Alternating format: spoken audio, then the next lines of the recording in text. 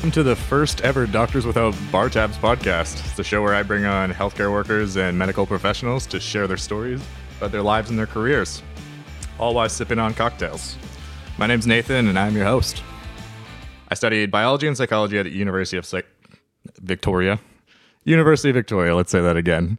But let's be real here. I am mostly just a bartender, and I know very little about healthcare, so I'm here on a journey to learn with you guys. I want to take a moment to thank Palm Street Studios for providing their space and equipment. My guest today is Eleanor Roberts, kinesiologist at Sitka Wellness, who also runs her own classes at EBR Movement. Eleanor has a Bachelor of Kinesiology and a Master's of Management from the University of British Columbia. The cocktail that we're drinking today is going to be a gin martini, all using local spirits. For this recipe, we're going to be using the Wallflower Port Barrel Aged Gin from Odd Society Spirits, which is located in Vancouver, British Columbia, as well as a local dry vermouth. The ratio we went for this one is a 1:5 gin to vermouth, stirred and then fine strained into coupe glasses. Let's bring on our guest, Eleanor. Welcome to the very first show, and thanks for agreeing to come on. Thanks, Nathan. Yeah. Why don't we just get started and let the audience know, the audience being probably my mom, just give a little summary of your work and what you do in your area of focus. Yeah. So I'm a kinesiologist, which people usually ask me, and so what is that? Essentially, I study movement, or I watch movement for most of what I do. It kind of changes in terms of what movement I watch, in terms of what patients that I work with or clients that I work with. I also teach yoga, Pilates, fitness classes. I cycle, I ride horses. I used to run. And I kind of started EBR Movement during COVID as I became a contractor. I worked through a couple of studios, and I realized I was sending people away to a lot of different places when I could have been bringing them to myself and kind of growing the experience that they had with me, which is what they wanted to continue. So I offer, I would say my people that I deal with are in three categories. I deal with accident acute injuries, meaning maybe you've torn your ACL and you're rehabbing from that. I deal with people that are ICBC accidents, so different kind of rehab. And then people that I would cone into the prehab group, meaning they just want to move better, move longer. Maybe they're training for daily life. Maybe they're training for a specific run, race, whatever, or just to move longer, better, happier, more comfortable, in terms of what they do on the day-to-day. All right. Yeah. Thanks for sharing all of that.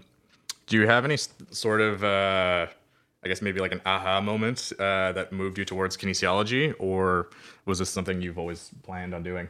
No, it definitely wasn't something I planned on doing.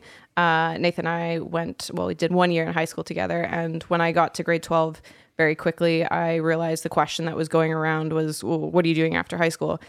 Both of my parents are self-employed, have changed careers multiple times.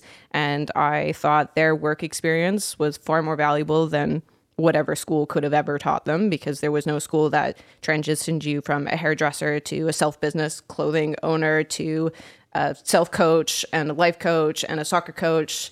And I didn't see a degree that led you in those paths in a competent way. So I thought that was a quick waste of time. And I got quite riled up with people, assuming university was the only option, and assuming university was the option I was going to take. I didn't realize how much offense I took to that until I got out of that reasoning.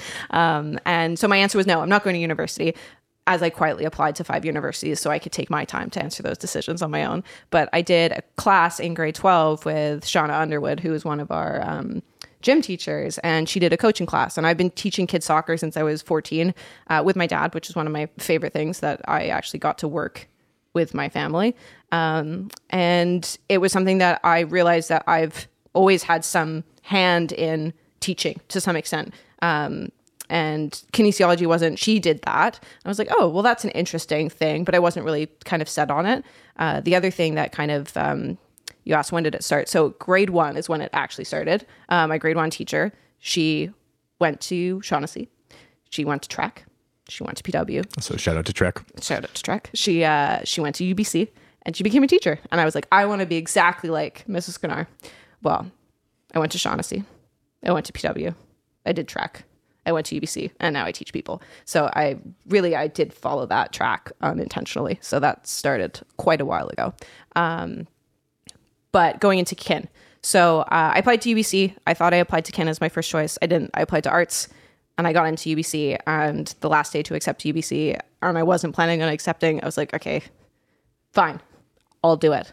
So I went into an arts program, and I went to Ep.1, which is an intensive literature program, which I really, really enjoyed. We read a book a week. We wrote an essay every 2 weeks. And that whole time I was like, great, well, I'm going to transfer into kin because I don't actually want to be in arts. So I transferred into kin, and that was the short of the long story. Short of the long story? Yeah. Well, yeah, you kind of went like the opposite of what I did. I basically just jumbled around for most of my years thinking I was going to be a doctor until there was one point where I was sitting around in one of my classes. I went this whole time from like maybe like 2 years old to being like, I'm going to be a doctor. I'm going to be like my mom and get into medicine. It was maybe third year. I was sitting in this one class with all of these like hopeful students, all clearly wanting to get into med school. And then there was me there, and I was just like, I don't even know if I really want to do this. Like, you had all these students who would be giving up all of their free time to do volunteer work, do like these programs abroad, and then I'd be like, I kind of just like partying and making cocktails, and maybe these people should be doctors instead of me. That's sort of the way I went about it, and then somehow ended up being like, now I kind of want to get into medicine, but then my grades also told me I didn't want to get into medicine. Well, that's my, I'm going to say stop point now, is physio is kind of the other option that I potentially want to do, more for perspective of a lot of people have extended benefits that cover physio and don't cover kin. And it's a lot of system like med school, and you can be the perfect candidate. And it's great when people tell you you would be great as. Thanks. Oh, they won't let me in. Love hearing that. Yeah.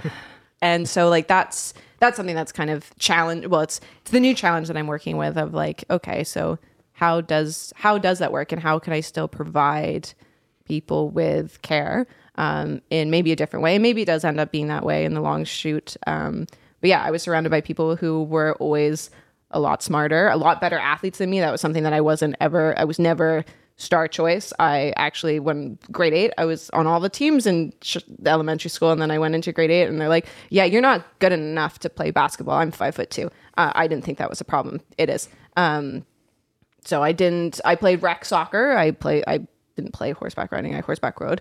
And then everyone started dropping out of sport really quickly as soon as high school was over for multiple reasons. Injury, they were burnt out. They realized they actually cared about school or didn't care about their sport anymore. They'd had enough. And that's when I started to kind of excel in all the sports I played. I played premier level women's soccer. I practiced with the UBC rugby team. I played field hockey for a season. I've never played field hockey before. And now I race bikes. So it's been a really interesting kind of prospect of like journeying in my own movement journey. And like, I didn't really put value in the fact that it's kind of a jack of all trades. Like, it did everything to not a high level. And now I've realized that the fact that I danced for a whole bunch of years, not high level, but danced, did gymnastics, played soccer, have played rugby, field hockey, I rock climbed, I horseback rode, I taught myself how to skate. Like, there was so many things, and I didn't realize how valuable that was until I met the general population, which are exposed to a very wide variety of activities that I actually have something to say about, because I've at least have a piece of what you've done. And so I understand things, which I think has been really valuable in what I do that I didn't count. Yeah, you kind of went the opposite way of a lot of students who go from being the star athlete in high school to, or at least like on the starting line in rugby or hockey or something like that. And then university comes around, find out they kind of ain't shit, and just quit altogether, or they have an injury, like you were saying, and they just stop playing sports. I just sort of gave up after an injury in, I guess, end of grade 12. I just got sort of fed up with getting enough injuries from rugby that I just completely gave up the sport. And like have a bum shoulder that I'm sure you could work on and show me some good movements for that. And then, but yeah, you kind of were talking about now you do bike racing. Do you want to go a little bit into that? Yeah. And maybe talk about the events. Just I know nothing about bike racing. I also knew nothing about bike racing. I knew nothing about biking. I commuted. It's funny because now being where I am now with the bike that I have now, when I first started biking to UBC, I was 14, biked with my dad to coach kids soccer. And it must have been an old mountain bike, like a trail mountain bike, not a downhill mountain bike, Yeah, I did the same thing. Yeah, and it's heavy. And I remember going up the hills, and I remember dad being faster than me. And like we also used to bike to the French bakery on a Sunday morning to get baguettes and croissants when I was little. And that was like a highlight, meaning coming home with, like, that was the reward of the bike ride. I could care less with the bike ride. But for some reason, and I'll have to ask my dad, we weren't allowed to drive there. We had to bike there to get the stuff, which is now a beautiful journey of, I love going to coffee shops on my bike. So I started on a mountain bike going to UBC, hated the hills, like noticed that they were hills. Now I don't notice those are hills. Those aren't hills for starters. Those are rollers, which is a new term that I learned probably in the last 2 weeks. Then I biked to UBC on our friend's cruiser. That was an experience. That bike weighs 20, 30, 40 pounds. Those things are massive. Yeah, that was non-enjoyable. Yeah. And then I rode a road bike that we found in an alleyway. That was a Miele, which is a Canadian brand. Shout out to Miele. They're not sponsored. No one's sponsored. No. Yet.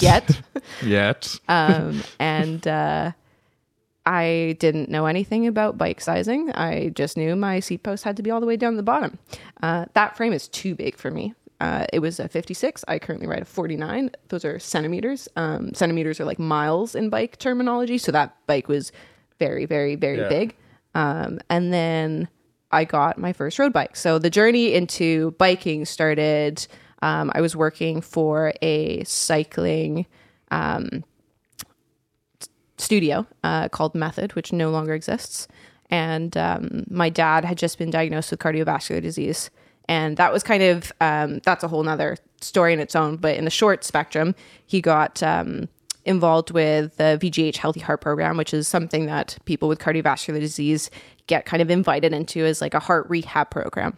And they had him walking on an incline treadmill. My dad's torn his soleus, which is a muscle in your calf that primarily functions when your knee is slightly bent. So if you think about the movement of someone walking uphill, basically your knee stays slightly bent the whole time. So he'd come home and he'd be hobbling and excruciating pain. I'm like, what are they getting you to do at this place? And I was in kin at the time. And he's like, well, they're walking on an incline treadmill. For any other population, older population, non-athletic, that's a great way to get someone's heart rate up, right? You don't need to run. It's not hard on your joints.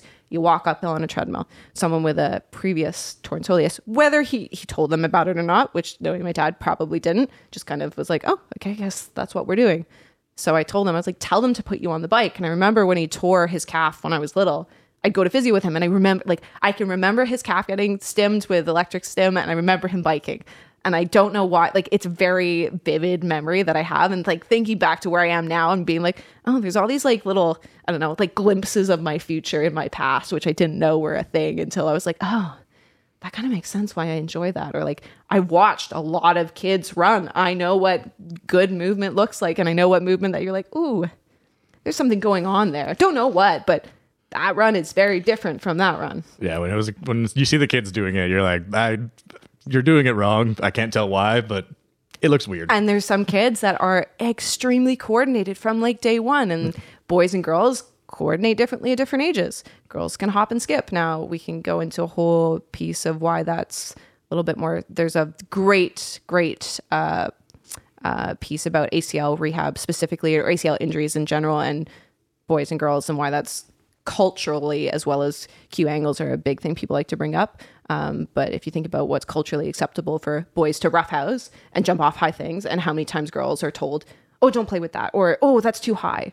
And from a very young age, boys are doing high collision activities and girls aren't. And then you throw them into a sport with high collision activities, like high intensity collision activities.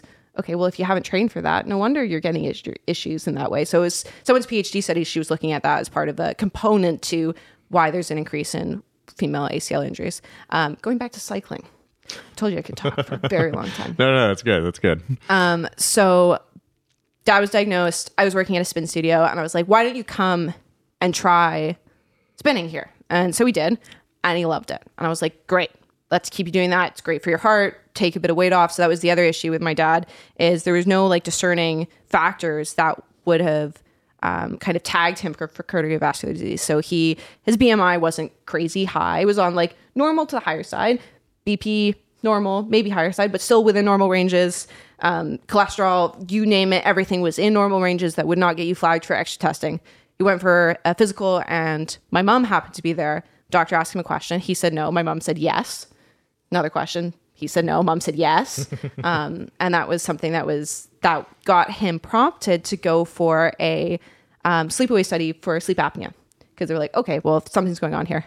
So went for a sleep apnea study. Didn't have sleep apnea from body weight size. He did have a deviated septum, but they found an arrhythmia. Oh, wow. So then he got sent for stress tests. So he went for a stress test and they were like, okay, you need to be sent for an angiogram. Sent for an angiogram, 3 blockages. So it's called the Widowmaker. Great name, great heart disease. Great name. I would have brought in Widowmaker IPA had I known. There we go. Yeah. So that was the beginning of his journey of how that got found out. And then anyway, so he losing weight was a great option. Went to the cardiovascular, the cardiologist, and they're like, okay, so you're going to need to stop drinking. I don't drink. Okay. Don't smoke. I don't smoke. Get a minimum of 2 hours physical activity a day. Well, we had a German short hair pointer. So she was a bird gun dog. So he walked her for at least 2 hours a day, if not more. He was also active with kids. He taught 11 classes a week. So he's on his feet. He's moving around. He's not sitting. He doesn't have a sedentary job. He's like, so what can I do? And they're like, diet. Great. We're vegan, vegetarian at home, mostly. Okay.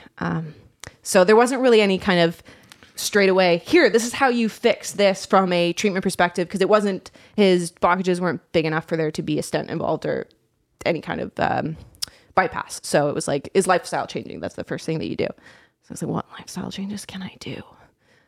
So he cut out everything white. So no sugar, no potatoes, no cheese. And my dad will eat a loaf of bread and a block of cheese. He's English. Like that's an English. That's basically an English that's a snack. Lifestyle. Yeah, that's a snack. Yeah. And then you're still eating potatoes, and then you're still eating pasta. Yeah. And then not cake. In his case because he's vegan, but sausage, things like that. Yeah. So dad's not. Everyone, I was brought up vegan. My mom was vegan. My dad never was. So there's a whole, he just eats less meat, because if there's not meat in the house, then he'll eat tofu. Doesn't quite enjoy it, but he'll eat it. Yeah. It comes and goes. Tofu's fine. It's grown in popularity. Yeah. I was bullied for eating seaweed when I was in elementary school, and now it's like, oh, you don't, like, who doesn't know 3 kinds of seaweeds? I'm sure if you had to name them, you might be able to. Yeah, I started vegetarian, got made fun of relentlessly for it. Stopped being vegetarian on my own volition. That's a different story about parental trauma. And then now everyone's turning vegetarian and vegan again. And realistically, with looking at my diet, it'd be something to look into. Yeah. And so that was what he did. And then it was like, okay, increase your activity. Great. So let's get you biking, because walking uphill is not going to happen. Dad's not going to run. Also wouldn't work for his calf.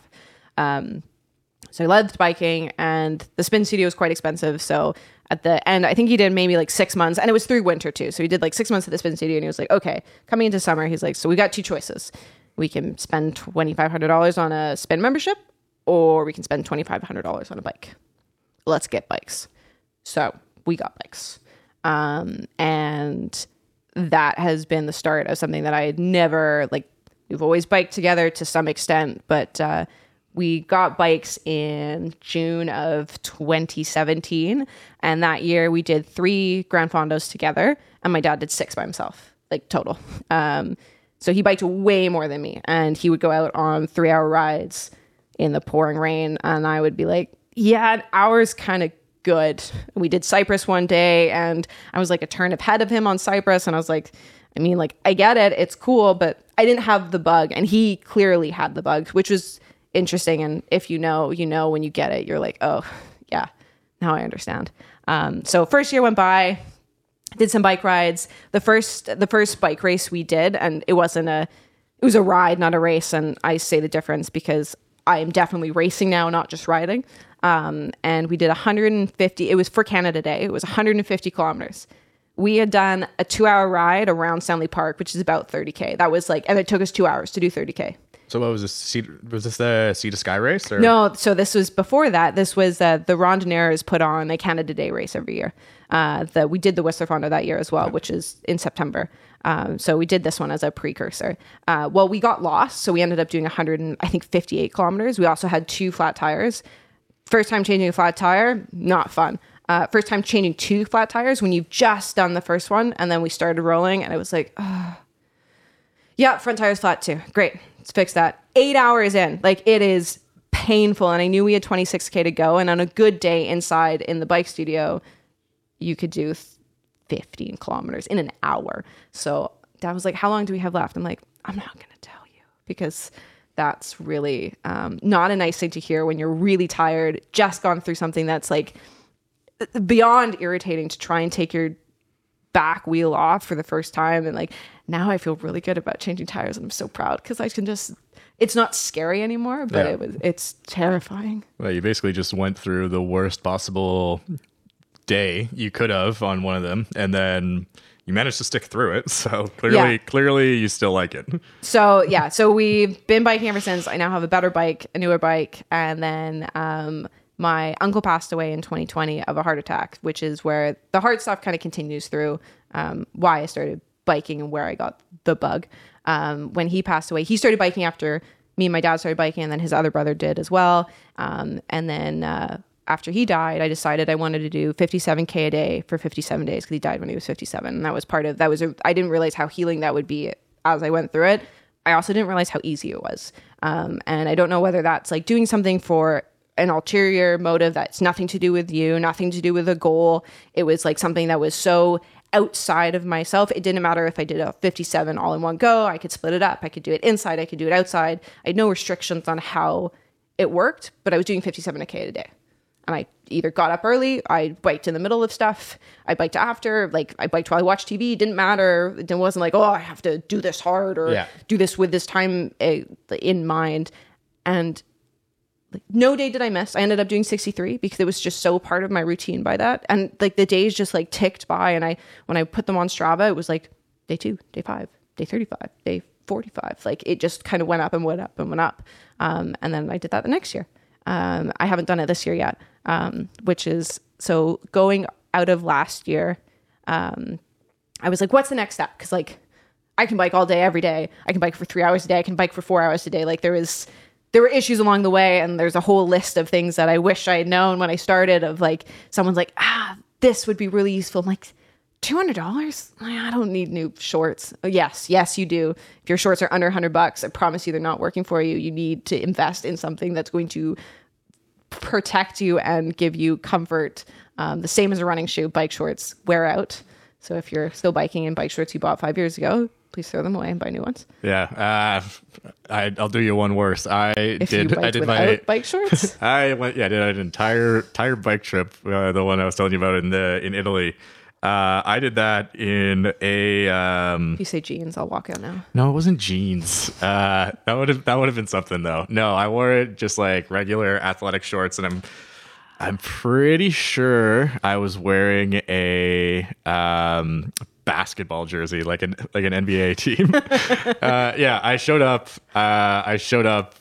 I was also 24 at the time. Was everyone else in full kit? Yeah, everyone was. I show up with this, just I had a helmet, so I had one thing. But the rest of it was just wearing it was a Timberwolves jersey and just regular bike shorts, and I don't know, I was pretty sure I was wearing cross trainers. Yeah, everyone was in full kilt, and I was like, oh man, I feel like I underestimated. Either I underprepared or everyone else overprepared.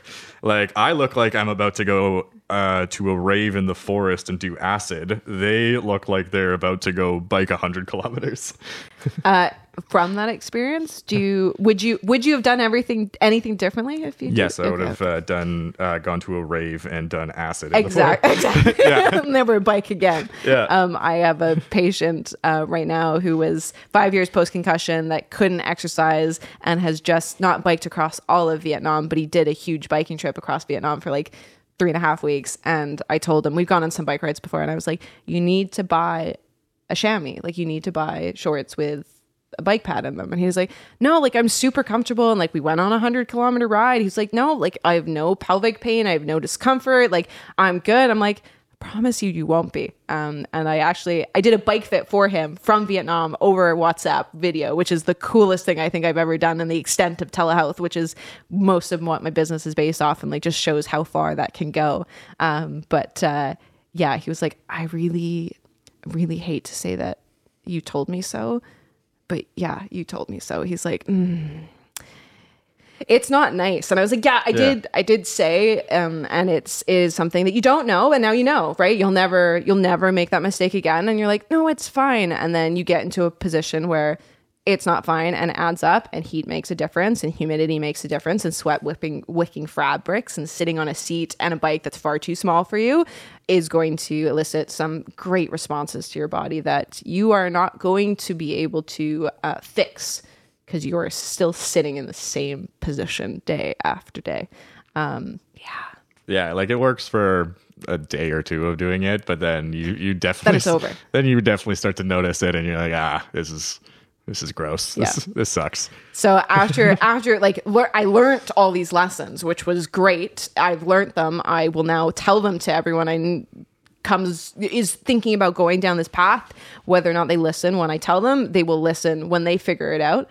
I, after biking, we'll say casually, but like more than the average person. So people that I knew that like didn't really bike were like, oh my God, you're biking that much? And I'm like, yeah, but I know people that bike way more. Like, I'm not even touching the surface. I was like, what's the next piece here? And I'm like, racing. So I did Seymour. It's called the Seymour Challenge. So you bike up Seymour last year, which is a UCI level race, meaning that you have to register for a professional race license, provincial or international, and you race up Seymour. And I did. I didn't really train specifically for it. I didn't come last. I think I came...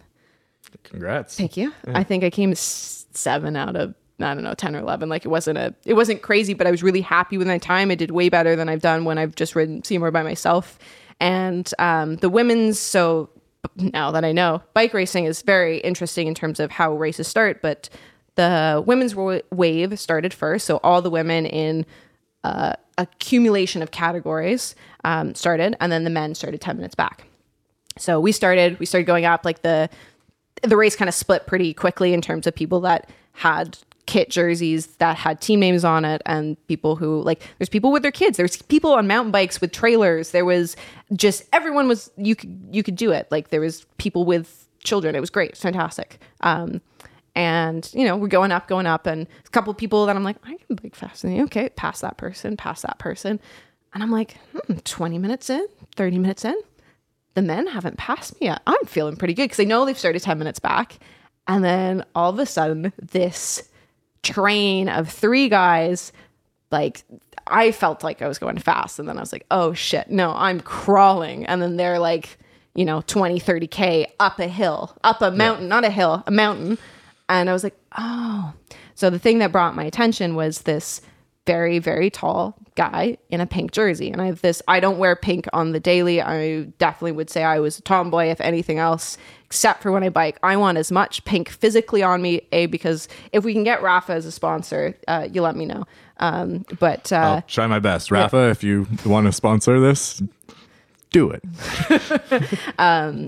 I want people, I have something that I'm like, okay, well, pink's associated with women pretty commonly and girls. I was like, I want everyone to know that I'm a female on the road. So I want you to know that I have passed you. You want to go for, the most just female oriented color. Yeah. Give me all the stereotypes, because I want you to know that I have beat you. Yeah. And there was this guy, massive tall guy in this pink kit. And I was like, oh, cool. So he was the first 3 breakaway, and then a couple more groups pass. Anyway, so we finished the race, and I had some family at the top, which is great. And I asked, I was like, did a massive guy in pink win. And they're like, oh yeah. And so, they're doing the ceremony, and I read the back of their jersey and it says red kilo, which I thought was kind of funny because they were wearing pink, not red. But I was like, oh, interesting. Like I haven't read that jersey also before. red kilo if you also want to sponsor, just anyone. And we'll get there. Give me money, please. So I was like, oh, interesting. And I was like, okay, well, whatever. So I tried to follow them. I followed them on Instagram, and there was a link to their bio, but it linked to their buying their kit. And I was like, oh, okay. Maybe this is a select team. I don't know how this works. And then I kind of thought about it for a bit. I was like, what the harm would be if I DM'd them? So I did. And John messaged me back, and he was like, hey, like, would love to chat. Do you have some time? I was like, I don't know what this is. I don't know what racing is, but I'm kind of interested in knowing more, and I don't know how I get involved, but I picked you because you were in pink. So we had a chat, and basically their women's team was really, really small, and they were really trying to grow it. And like, not saying you don't have to go through a full tryout application screening process, but there's spots available. So there's a good shot. So when the application came out, I applied and I got. So now I race for Red Kilo. And I have done 4 races. I have won twice, which was really, yeah. I've never won anything individually. Like I've won as a soccer team when I was 10, when my dad coached, which was fantastic. I've not won anything since that. So like coming first in a like real deal bike race where I beat other people was like, no, that would be such a good feeling. Yeah. And then, so my first race that I did, this is where I was getting back to women in racing. So the amount of women that I've met in 4 races, let's say 15 as a soft number of people that I know their name, I know what they look like in bike kit, out of bike kit. They know my name, they know who I am, I know what team they race for. I probably know 2 or 3 people on the team. And then coming through, so the 4 races that I've done have all been circuit races, meaning there's a course. It's about 6K long, depends on the race, depends on the length of the race, and you just do laps of the course.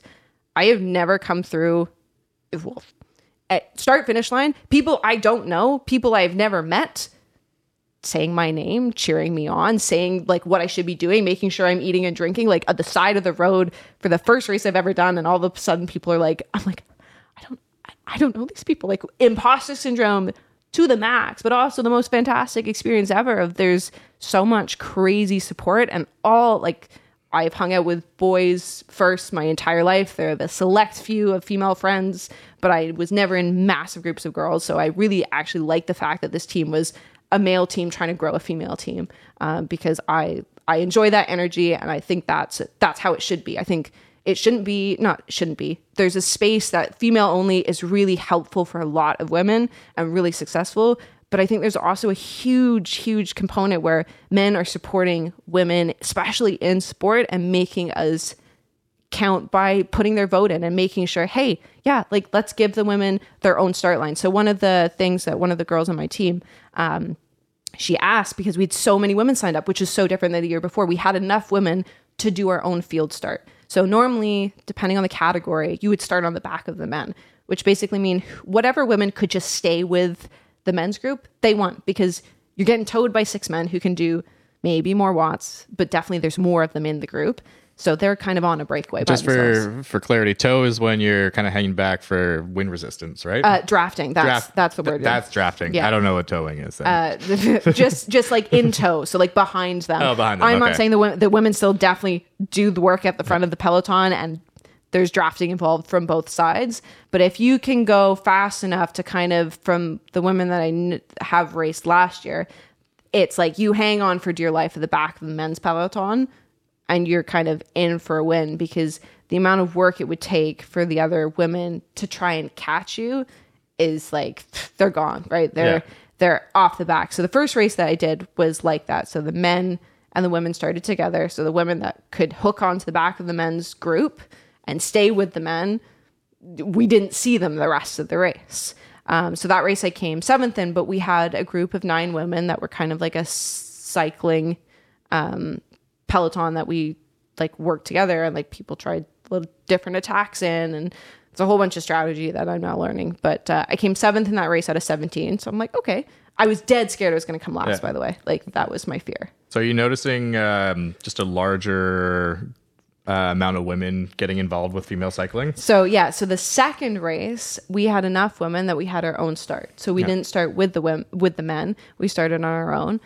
We had 33 women in the field of, I think, was it 3-4 and it might have been 3-4 and 4-5 together. It was actually. So 2 categories. So racing is. Do you want to just clarify what 3-4 and 4-5? Yeah, racing is in categories. So you start at category 5, category 1 being the top, and you move up based on a point system. So wherever you place in your point system, this is all stuff that I've learned this week. So I am not talking like I know anything because I'm learning it as I go. But it's all based on a point system based on field size. So that was the other reason why you'd start with the men. So it doesn't matter if those people are in your specific category you're racing against. If we all start together, the field size is 40. Even though I'm not racing against half of you. Yeah. It means there's more points on offer. So depending on the size of the field, there's more points on offer, which means the points from like maybe in a smaller field, so under 15, I believe, let's say the points go from 1 to 5. But if you have a field size of 40, the field size goes from 1 to 12, for example. And there's more points on offer. So it just keeps growing, yeah. So you get more opportunity to have points, and you need points to be able to move up in the standings. So cats or categories, you race in 5 through 1.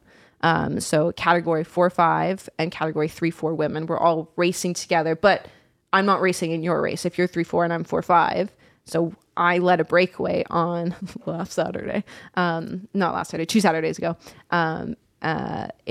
So spring series is what we're racing right now. I led a breakaway, and I led the 2 girls that came with me on the breakaway were in the 3-4 category. So I very quickly told them, if you want me to work, I'll work, because as long as you keep me away from the rest of the group, I've won my race. It's you two that are battling each other out for first place. I've got first place in my own race. Like we're not in competition. So I'm willing to work at the front of the peloton. Okay, so it's a cool way that you can actually work with other people within your team. Yeah, and not even this. These aren't people on my team. These are just other. These are other girls on other teams. And that's the cool piece too. Is like your enemies or your friends, depending on what part of the bike race you're at. And it's all there's. I don't want to go into tactics because I know very, very, very little. But it was the more people you have kind of working hard together, you're trying to beat the peloton. Doesn't matter who, so the peloton is the main group of people either break away off the front or fall off the back.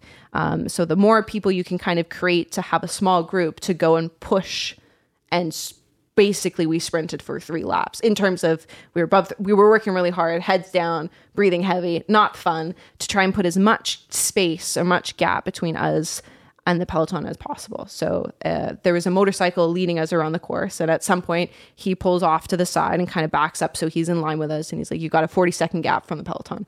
Well, that's closable in terms of if they start to work really hard and we start to slow down, 15 people are going to be able to catch 3 people as long as if we back off our pace. So we kept our heads down. You got a 70-second gap. Okay, cool.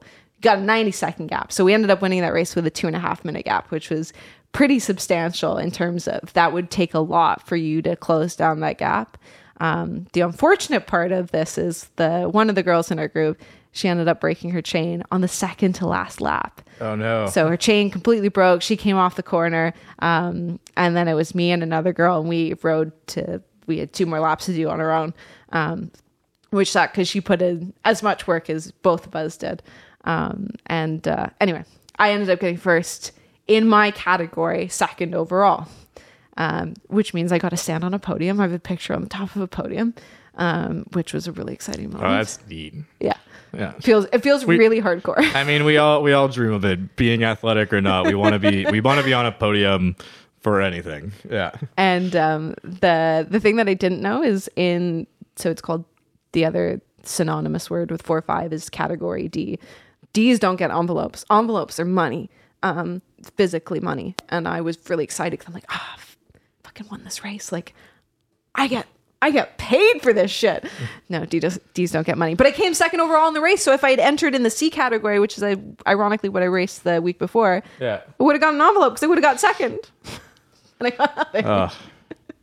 But so difficult. Change the categories, bike people. Equal opportunity. D's to A's, let's go. Equal opportunity. D's to A's should I'll give them money depending on the place. Yeah.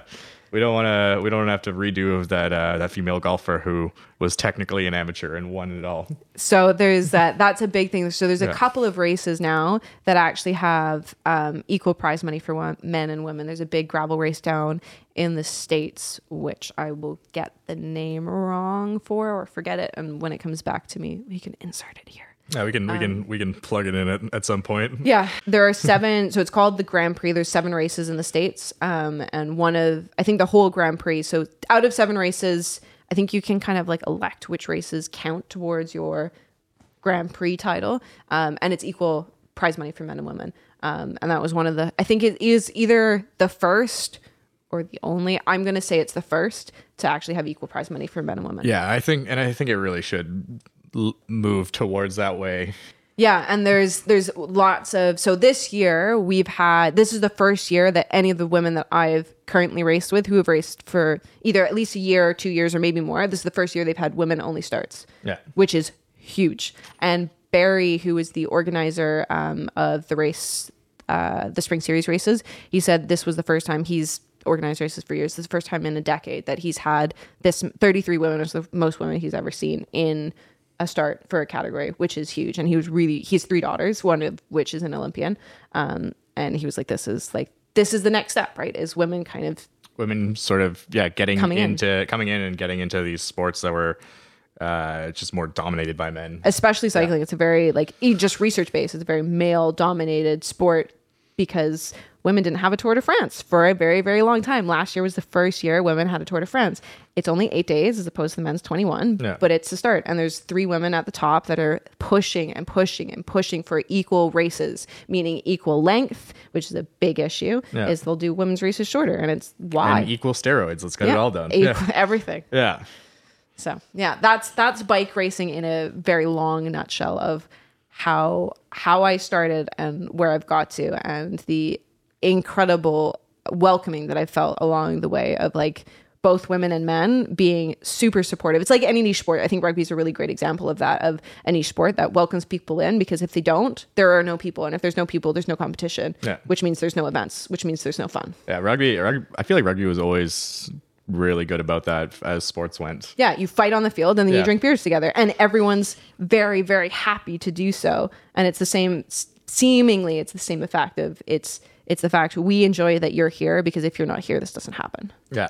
No, yeah, that was definitely great. I mean, realistically, just sports in general, just they bring people together. Even cycling is, in one sense, it's a competitive sport and single competitor, but from the way you're describing it, it's very much you help people along the way within your races. And you pick people who, if you go on a breakaway, I need to either make sure that you're of my caliber, because I need to make sure you're going to work equally as hard and put in, maybe you're better at something than me, and I actually need you to come with me because you're going to be able to beat me on the hill. It's surprisingly collaborative for the level of competition. Yeah. Surprisingly collaborative for an individual sport based off of a team group. And if anyone's watched the Tour de France, base understanding of how that's an individual sport and also a team sport, and then by race sport, but also by stage sport, but also an overall stage sport. That's very, very, very complicated. Yeah. I'm gonna be honest, I've never watched a Tour de France. Watch it for the scenery, even if you don't care about the bike racing. You know what? To be fair, I have. You've seen it in real life. I have seen the scenery and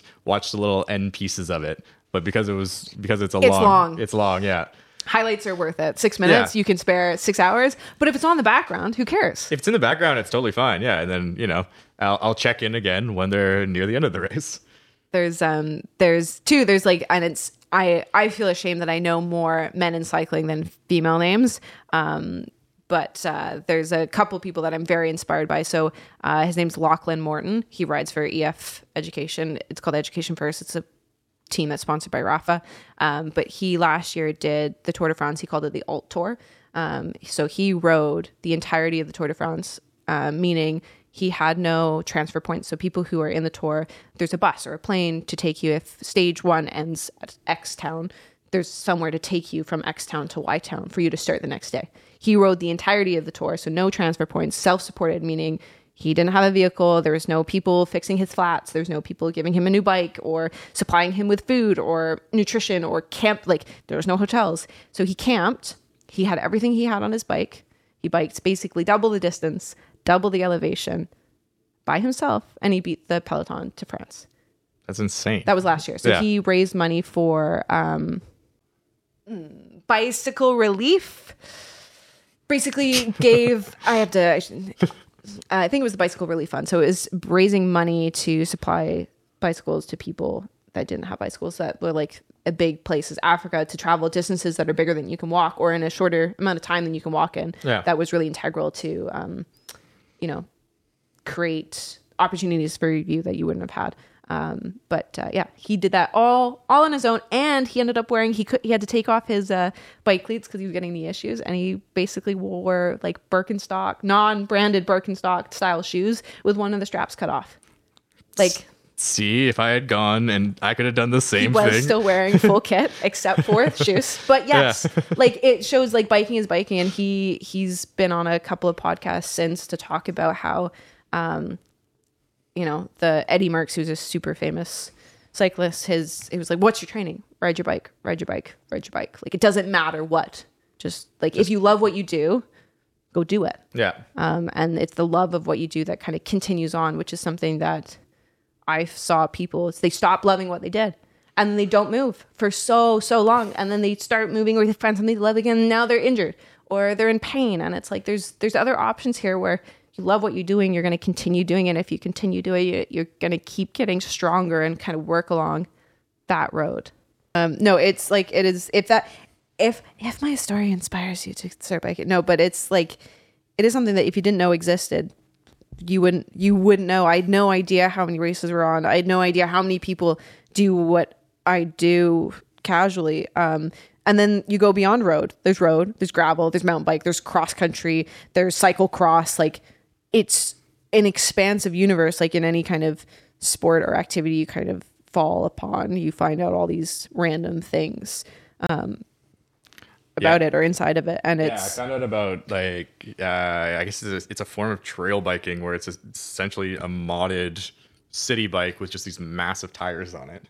The guy who I actually trained at my old job when I was working at biotech before I left, he's just a avid cyclist, and he was telling me all about, and I was like, I was always wondering when I saw those fat tires on city bikes. Yeah, tire bikes. Yeah. Yeah, I had no idea what the point of them was. I was just like, I guess they kind of look cool, well, but they clearly have a purpose. Yeah, and then there's like BMX. Like, you keep going down the list of like cool things, and that was the other thing that me and my boyfriend, we got mountain bikes last year because he was like, you bike 6 hours to get coffee? Like, what? No, I'm not going to do that with you. And I was like, okay, well, I've got dad to do that with me, so that's fine. And he used to mountain bike, and it was like, okay, well, I guess I can try mountain biking. And so we went mountain biking for my birthday up at Whistler, and we went downhill, and I was like, okay, like, this is new, this is different. I go over gravel, and I'm like, shit, this feels awful, because I'm expecting my road bike to respond, and a mountain bike is like gravel. Like, calm down, like, because you've got way bigger problems than gravel to kind of worry about. I've done mountain biking a few times. I actually want to get into it. It's so fun. Yeah. It's funny with mountain biking. I've done it a few times. I did it when I was younger. The first time I did it, I was like 6 in Whistler. Yeah, and those are big drops. But the 6-year-olds are the best because they're like, yeah, let's go. Yeah, I went from absolutely terrified to because I skied, snowboard, done all of it. I was so used to being on Whistler with snow on it. And then suddenly I'm on. It's way better without snow. It's a lot better because there's no people. Yeah. But then, I started bombing down. I'm like, oh, this is actually a lot of fun. You just had to sort of figure out to look forward rather than look down. Yeah. Because if you look down, that's going to cause an injury. Yeah. That was something like looking through a corner is very, very important. Look at your exit. That was like looking at your exit. Yeah. What I was told mountain biking, and like going through a berm into a corner, leaning into the corner. And I was like, lean your bike. And I was like, I don't understand. And I was like, well, just lean your bike. I'm like, what do you mean lean my bike? I am leaning my bike. No, you're not leaning your bike. You've got to drop your handlebars. I'm like, I feel like I am. And then we watched a couple of videos. I got walked through a lot, and I'm baby on the point of like, can I mountain bike? Well, no. Do I know what I enjoy? Yes. Technical stuff, I really enjoy. Big air? No. Yeah. Oh, yeah. No, I had a friend growing up who was an absolute nut. Like, I think you have to have a certain level of screw loose to do the big air. I could do it when I was snowboarding. It was huge for me until basically as a kid, it was like snowboarding, like doing like competitions and stuff like that. I had zero fear going up the like off just like the big air, doing the black bark and stuff like that until the day I got injured. And then suddenly it sort of makes you realize as a kid, you're like, oh, there's consequences to this. Yeah. I broke my wrist and my tailbone in the same day. Oof. Doing different things. Oof. Yeah. I broke my tailbone first. So you kept riding after? Yeah, I kept riding because I guess there was just like adrenaline from the competition that I didn't really notice, but I launched off of a quarter pipe at the end of the competition and then popped out. Which is not great. You want to go just straight up pretty much. If you push out, then you're not going to land on anything. You're just going to fall. You're going to go out and straight down. Yikes. And then, so I landed on my tailbone, which, turned out I broke it a little bit. I fractured a bit. But I didn't realize for a while. I was going up the chairlift and I was like, fuck, my ass kind of hurts.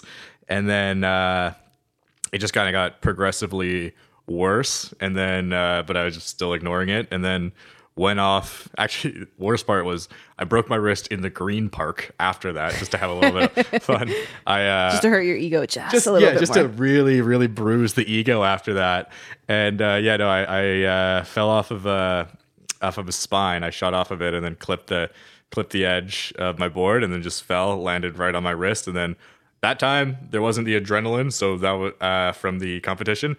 I immediately knew it was broken. Yeah. And then after that, I started getting weary, and then I was never like that good. Like I was competing, but never. But you competed. I competed. Yeah. I competed when I was younger, but like never to like a really good level. But then after stuff like that happened, it started getting into my own head. Also, it didn't help that I went from being about like 5'0", low center of gravity, to puberty hitting and sprouting to like 5'9", 5'10" within a couple of months, and then I just have this awkward, lanky body that I don't know how to control.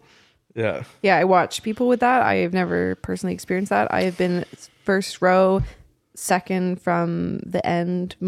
All of my school photos that have ever been taken. So I have not exceeded anyone else's growth patterns, and I've always been not the shortest, but the second shortest, except for track, where I was the shortest and Trevor O'Malley was the tallest, and we were both born on the same day.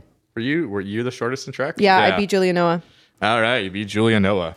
Yeah. It was very close, but I thought it was quite funny that me and Trevor were born on the same day. Yeah, we were born on the same day, and so Eleanor and I went to school together for 1 year, this outdoor education program, Trek, and it was basically a program where half the year you were doing full academics, the other half of the year there was still some schooling involved. It wasn't lawless, but there was a lot of outdoor education, which got a lot of us into outdoor school. Yeah. And it got us into doing things outside. And learning new things that we hadn't done. Yeah. It was a really good program. It was actually fantastic. Also really helps a lot of kids get out of their shell, I noticed. There are a lot of kids who, from one end of the year to the next, completely different people. It's a great program in Vancouver. If you can ever do it, or whatever city you're listening to this from, if there's a version of it, definitely get your kids involved in that if you can. They also sort of a side point, but they also organized you by your height, and that's also where your locker was. So you just went from shortest to largest lockers, and the lockers included all your gear and everything like that. Yeah, it wasn't a short people suck, tall people rule. It was like your gear was associated with how tall you were, so they didn't have to buy new gear every year. So your backpack was not fitted for you, but at least estimated by your average height over the years. It was roughly fitted accurate. Roughly accurate enough that you can get by and go on your trips. Realistically, all of the gear was fitted for like 2 heights, but it was a public school, so that's at least they got the program going.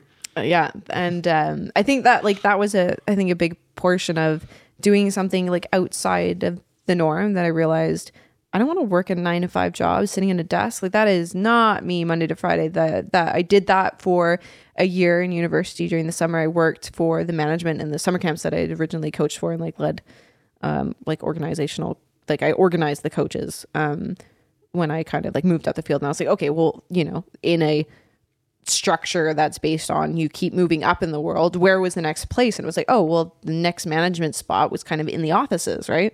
So I moved into the offices and I was like, I can't do this. And that was, I had like a mini meltdown of, I was working there, I was working at East is East in the evenings. So I was working all day, like 8 to 4, and then I was working nights, and I was like, I don't want to do this, and I don't like this, and this isn't anything that I love. Like, there's pieces of what I love, which is like food and people and children and sport and activity, but I wasn't doing any of that. I was doing something that was like paper pushing and sending emails, and I was like, this isn't, like, if this is the next step of, you know, authority or whatever, I don't want this. You just don't want to be a part of it. And yeah, I get it. So I started my yoga teacher training during that time, and I was like, oh, thank God there's something, like I can get paid to work out. Like, that was my initial thought, and that, like, that was a whole beautiful journey, which I'm still on. Like, I'm still part of one of the studios that I started teaching with, but I taught 11 classes a week, and I taught 3 classes on a Saturday morning with a 35 person wait list.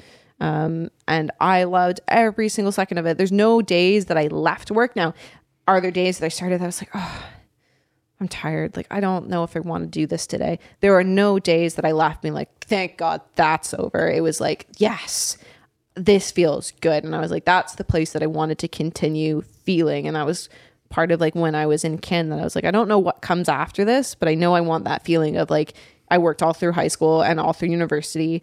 Because I didn't know. I still went to bed at 10 p.m. I can wake up between 4:30 and 6, no problems. But 8:30, if you call me, I am not answering, not because I'm doing something. I'm not answering because I'm going to sleep.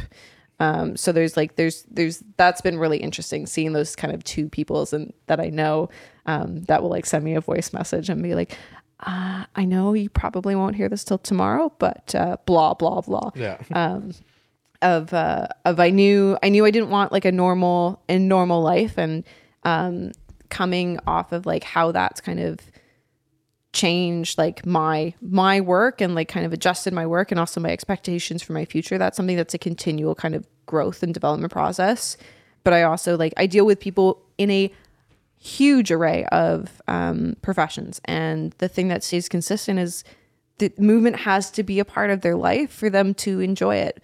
Meaning, whether that's like they enjoy their movement, so maybe you do CrossFit, or maybe you do maybe you cycle, maybe you run, whatever your hobbyist activities are that include moving. But a lot of people just like want to be able to be there for their grandkids, or a lot of people have been in a profession where they've watched people age and they've been like, I don't want to do that. And I've been really lucky that both of my sets of grandparents have been active. My granddad is 89. And like until recently, he was part of his Crown Green bowling team, and like captain. Like both of my grandparents were captains. He's still keeping it on. They're like they move, they drive, they live alone. My grandma lives alone. She doesn't. Her partner has passed away, so she lives on her own. She drives. She does all of her things by herself. She's not in a home. She's fully active. She like walks. She goes to aerobics. Like yeah. My other granny was volunteering before COVID, was volunteering in a hospital with people that were younger than her. Like, I've been super privileged to kind of see that as age. And that's something that I feel very fundamentally like passionate about, is age is not an excuse for pain. And there's the amount of people that I've had that are, I'm going to say like 30s, that have been like, oh, well, I'm getting old. Like, this hurts. Why is that something that we kind of like attribute that's okay in culture, which is so sad, because there is no reason why, well, sorry, I should say, there is a reason why you might be hurting, and age is a factor. That means you may have to do more work or different work, or you have to be aware of other things that maybe before you weren't, because you weren't pre-injured, you weren't unactive for 6 years and then go back into a sport and be like, oh God, my knee and my low back. And it's like, yeah, you're not 15 anymore, but not because you're not 15 anymore. It's because you're not like running around after school, and you're not like going to 6 practices a week. And the amount of children that on the other side that have like hockey practice like 6 times a week at 6 a.m. I'm like, damn, like you on the Olympic team. And it's like, no, that's rec. Yeah. Oh, Or you got the other end of it where you got just hockey moms. They got, honestly, like... I have a lovely hockey mom that got an injury from shaking a cowbell. Yeah. Oh, wow. All right. Yeah. She was a wild one. Yeah. Lateral epicondylitis. Yeah. I don't know what that is, but yes. Golfer's elbow, tennis elbow. Okay, gotcha. Yeah. All right. Yeah. This woman, like... She shook that cowbell. Yeah, she really shook that cowbell. She's cheering. She's got 2 kids in hockey. You got to work hard. You got to work hard, and you got to get them up at like... Yeah, that's... My parents never got me into hockey because of specifically... My mom was like, I don't have time to do it. Like, she's a doctor. She's up early. She's working early. They never made hockey easy on young parents. Yeah, I think you really have to, like, children. So that ties back in a different way in terms of, so my dad teaches kids soccer from the ages of 1.5 to 12. And you go, 1.5, like playing soccer at 1.5. And like the basis of his kind of philosophy of coaching that includes his life coaching as well, that it's a love, it's fostering a love of sport. And a love of sport is so ingrained and underlined with the experiences that you have. And if you can have those experiences with a parent, that sport becomes so much more meaningful to you. Of like, you remember a moment when, or you were part of an experience when. I'm not saying that everyone has a positive parental child experience with sport or with activity or with their parent at all. But his hope is that he starts to foster that. And it doesn't matter what the sport is. Like, the soccer ball is involved sometimes it's a penny, sometimes it's clothespin tag. Like, it doesn't need to be about the sport. It's about how do you foster a love of activity. And a lot of that is through relationships, whether that's a parent or a friend or a teammate or something along those lines of, if you don't love what you do, you're going to stop doing it and you're not going to love the exercise. Yeah. So what's something you would say, because you're talking about people who are older, even past 30, who just say that things hurt, so they're not even getting into physical activity or they give up. Is that something you work with a lot? Is it a big focus for you? What can you sort of say to people to get in their minds like, no, you can still be active. There's people out there who are still being active into these late ages, like you were saying. So I have a 7-year-old, and she's not my oldest client. Her name is Barb. She's an ex-nurse. By ex, I mean retired nurse. She lifts weights. She deadlifts with weights. She does squats. She has a granddaughter that she wants to be able to move freely with. She has some health concerns that she knows. She worked with palliative care. She knows, like, if she said it was, there's like 3 things. You need to, I tell people, like, why is squatting important? You can answer that. Why do you think squatting is important? With or without weight? With or without weight? Well, it's a great compound movement that involves a lot of mobility. 100%? Yeah. And also, what do you want to be able to do when you're 90? Oh, I guess you want to be able to crouch down or support yourself. Even better, you want to be able to get off the toilet by yourself. Oh yeah, that's actually not what I thought, but yeah, but you're right on that. Yeah. So if nothing else, I want you to be able to get off the toilet without assistance. And like, obviously things might come up in your life that you might need assistance, which there is nothing wrong with that. But if I can make you strong enough that you can squat without assistance, you can pivot, because that was something that she saw in palliative care, is if you can't, like, getting in and out of the shower by yourself, you have to be able to stand, sit, and pivot. If you can't pivot, meaning like turning, you're not going to be able to go from a sit position to a rotated standing position. So that was something that she's super passionate about, because she's like, I know if I lose one of those skills, my likelihood of needing extra physical care, extra physical aids that include another person, not just like a shower rail or like a step-in shower versus like a bathtub, like that's going to impact her quality of life as she ages. And she knows that because she's seen it. And she's seen it with younger people than her.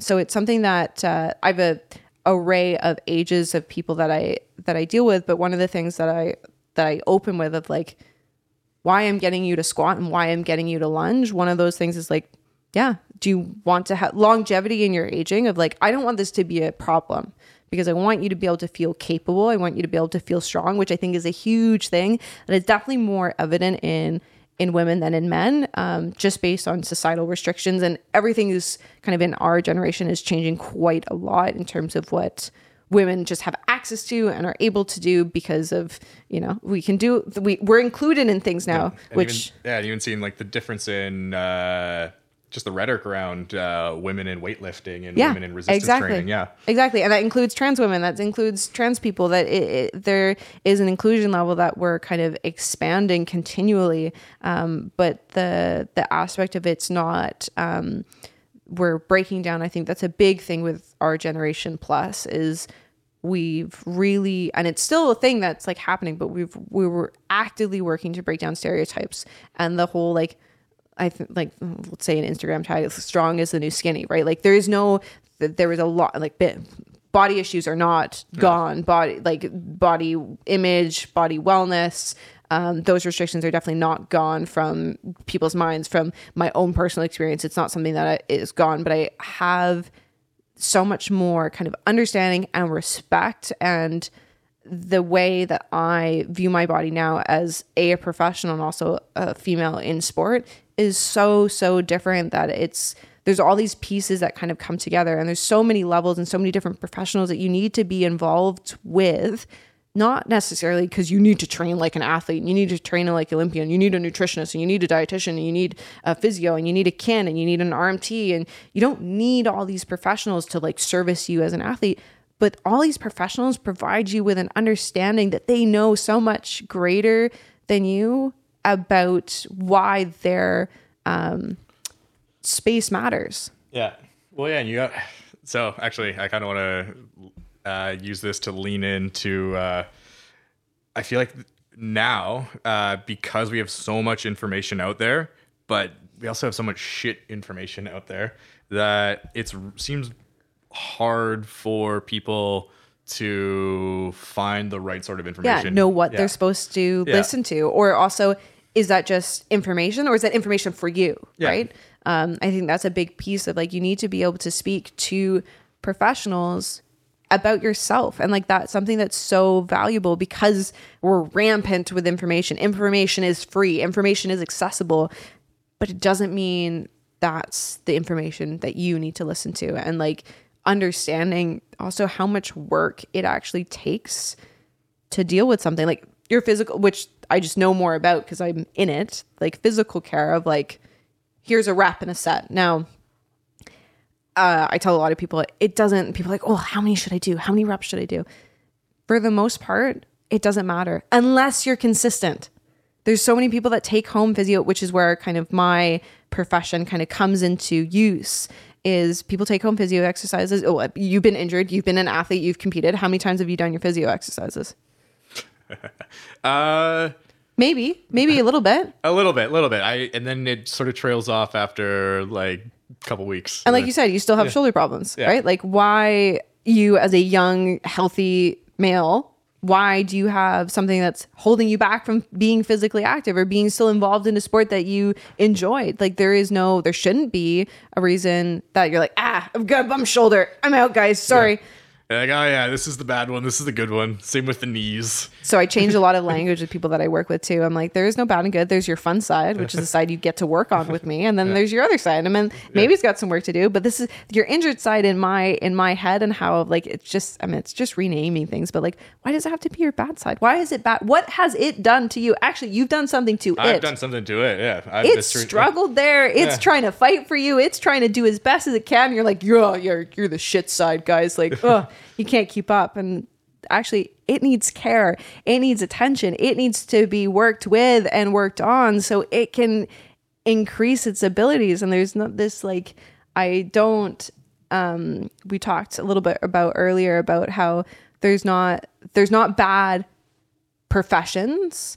There's poor professionals. And I don't mean like poor professionals meaning like, oh, there's just bad people out there. But there's something to be said about a bad, a not great mix. So that's another thing that I like to say I pride myself on is matching people with people, because that's something that's super important. That if you don't feel driven by the person that is your practitioner that you're working with, whether it's driven, supported, committed to, compassionate for, whatever word you want to insert there, if you don't feel connected to that person, what's your likelihood that you're going to continue?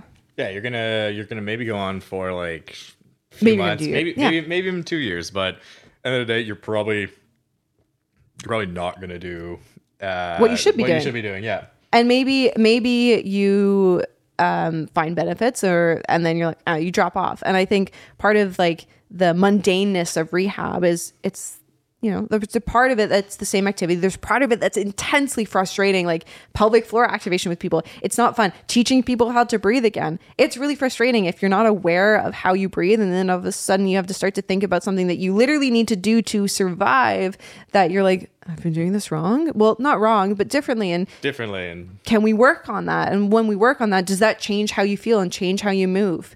And if the answer is yes, you're not coming back because you enjoy that. Well, maybe some people are, I should say. Some people are enjoying that process, but a lot of people, it's enjoying quality time, quality care. Yeah. And it's like, you have to have a connection with someone that you feel, a part of coming back, and you feel like they care. And I think that's something that, there's so many people that I meet, they're like, this has not been my experience with X professional before this time. And a lot of that is, I'm sorry, you care how I feel, and you care who I am, and you know who I am. And also we're working on stuff. So I have someone that I work with privately now, and she said one of the reasons she stopped working out with one-on-one with a trainer in person was like, she walked in and they would do the same thing every day. No matter what she said, she's like, my shoulders went, well, this is the schedule, so we're going to do the schedule activity. And she's like, that was something that she was exposed to me through a group class from one of my patients who is upper hand in a company, and he gave all his people on his team access to me doing a 30 minutes with them once a week. And that was based on mobility, a little bit of work, a little bit of strengthening, just kind of awareness of their body. And she's like, I want to work with you. And I've been working with her. I work with her twice a week now. So like, that's something that's interesting, of like, she's come from all my patients are now based off of telehealth. So I use Zoom or FaceTime. And a lot of people are like, oh, how can you see what I'm doing? And I said, unfortunately, my eyes are not deceived by a 2D screen, and also your movements are not hidden by. How does that work with telehealth? Because it is quite movement based work. Yeah. And so this is like, let's go with my 3 selling points of why telehealth matters, and why telehealth, not necessarily, again, it doesn't work for everyone, right? I get that. Like, if you want to do in person, fantastic. If that's a medium that you need to work with, again, it's not age restricted. I have like, my granny's on FaceTime. She's 88. Like, there is no reason, maybe there's some coaxing, maybe there's some teaching involved in that process. Like, there's people that I know that are younger than that. They're like, it's not working. What do I do? It's like, take a deep breath, we plug it in, we take it off, we turn it off, we turn it back on again, and it eventually will work, right? And then in some cases, just take the sticker that you put had over your webcam, your webcam off. Yeah, webcams aren't like with inbuilt camera. Yeah, the inbuilt one. Yeah, you have so many people now. They're like, I can't see you. I'm like, is there a sticker on your webcam? Oh yeah, my privacy sticker. Let me whip that post-it note off. So the based off of like kinesiology is not. There's nothing in there that says I have to touch you.